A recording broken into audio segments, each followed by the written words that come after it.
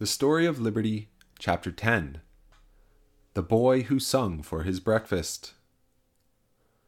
On that day when Christopher Columbus went out from the Alhambra, sad and dejected, there was a little boy in a town in Germany who was experiencing a sorrowful childhood. He was born on St. Martin's Day, 1483, and his parents have christened him Martin. They are very poor. The father is a miner and works hard in digging copper ore and smelting it. The family have little to eat better than rye bread and herrings. Martin's father is a passionate man, and his mother is a stern woman. His schoolmaster is hard-hearted and cruel, and between the three the boy gets many whippings.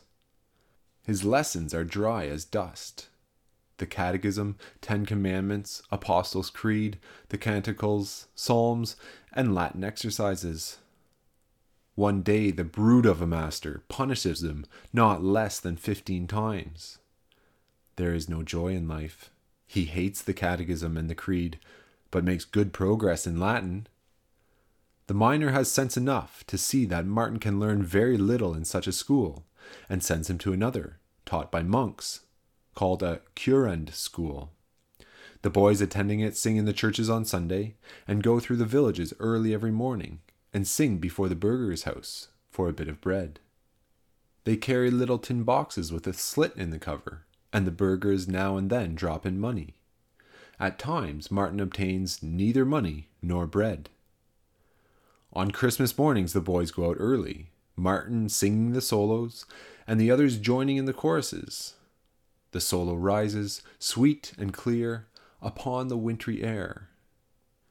Praises now from all on earth, 'tis the day of Jesus' birth, of a virgin born in sooth, angels glory o'er the youth. Kyrie eleison. Only child of God's own kind, in a manger shepherds find. God babe sent our sins to free, by suffering our humanity. Kyrie eleison. But it is not always Christmas, and there are days when the boys have little to eat. Martin often has only a crust. He grows thin and pale and weak. What shall he do? His father is so poor that he cannot help him. The monks have nothing to give him, and if the burghers do not supply him with food, he must starve. There comes a cold and bitter morning. Martin goes out to sing through the streets, but the burghers do not like to be awakened so early, and the servants are surly. He sings before a house. "Go away!" It is a gruff voice that he hears, and he passes on to another residence, but as soon as he begins to sing, the door opens, and a man's head is thrust out. "Clear out there! Don't you know better than to disturb the master so early?" He will get nothing there, and moves on to a third house and sings, but before the carol is finished, a servant comes out with a whip. "Begone, you ragamuffin!" Charity is frozen on this winter morning. Weak, faint, hungry, disheartened, he turns away.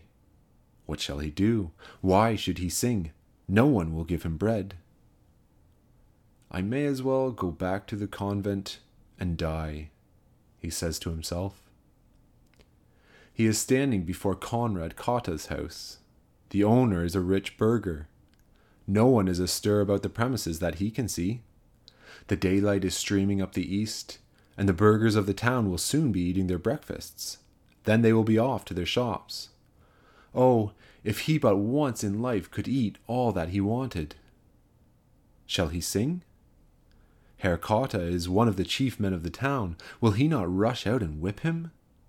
The tears roll down the boy's cheeks as he stands there, irresolute. "Sing, boy, sing! The ages are waiting for you. Sing, sing! All the world will hear you. God knows what will come of it." Sweet and clear, his voice rises on the morning air. The door opens, and Ursula Cotta stands upon the threshold beckoning to him. Little does Ursula Cotta know what will come from that lifting of her hand. She has seen the poor boy driven from the neighbors' houses, and the harsh words addressed to him have filled her with pain. She has seen him on Sunday, and has recognized his voice as being sweeter than all other voices in the choir. She will give him a good meal. He goes up the steps. She takes him by the hand, leads him into the house. He goes to a warm breakfast and a home. Henceforth, Ursula Cotta will be a mother to him. Now he can go to school and study all day, sleep sweetly at night, and have all he can eat at breakfast, dinner, and supper. The scowl disappears from his face.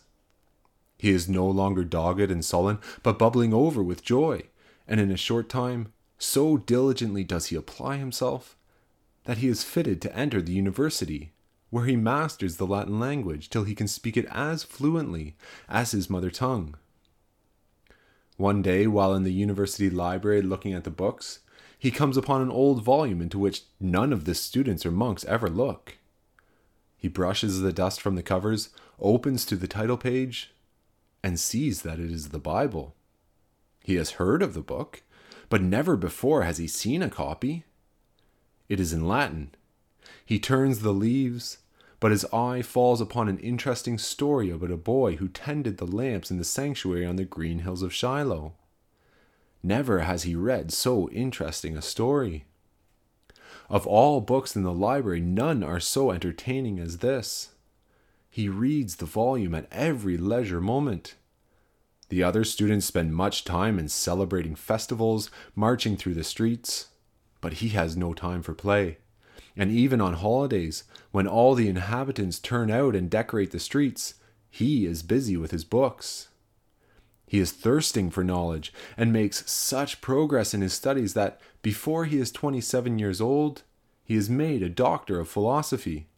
And his fellow students, proud of their young doctor, make a grand parade, conduct him to the hall of the university, and install him as their teacher, with appropriate ceremonies, in his professor's chair. And now, instead of reciting creeds and catechisms, he is giving lectures, and is so earnest and eloquent that students come from afar to listen to his teaching. There comes a night when he invites all the students to take supper with him. They drink his health in foaming mugs of beer. He rises to make a speech. They hurrah and clap their hands. But never have they seen the young doctor so sober. He informs them that it is the last time they will meet together. He has decided to resign his professorship and become a monk. They are astounded. Become a monk? Yes. Shut yourself up in a convent? Shave your head? Go barefoot? And wear a hair shirt? Yes. He bids them goodbye, leaves the room, and at midnight knocks at the gate of the convent of the Augustine monks. The door turns on its hinges, and Dr. Martin Luther passes in, and the door closes upon him. Morning comes. The professor's chair in the university is vacant, while the professor who has occupied it is kneeling on the cold stone floor of his cell, saying his prayers. He is dead to the world, and the world is dead to him. He studies. He spends his time in praying. He fasts, eating only a few morsels of bread. He grows thin and pale, till he is only skin and bones, trying in this way to get rid of his sins. He begs his living. Shouldering a bag, he goes through the villages, asking the people for bread, cheese, geese, chickens, or anything that will support life.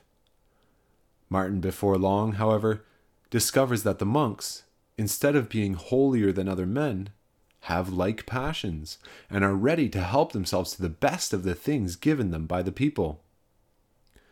There are frequent disputes which the prior has to settle. And what do the people receive in return for their gifts? Nothing.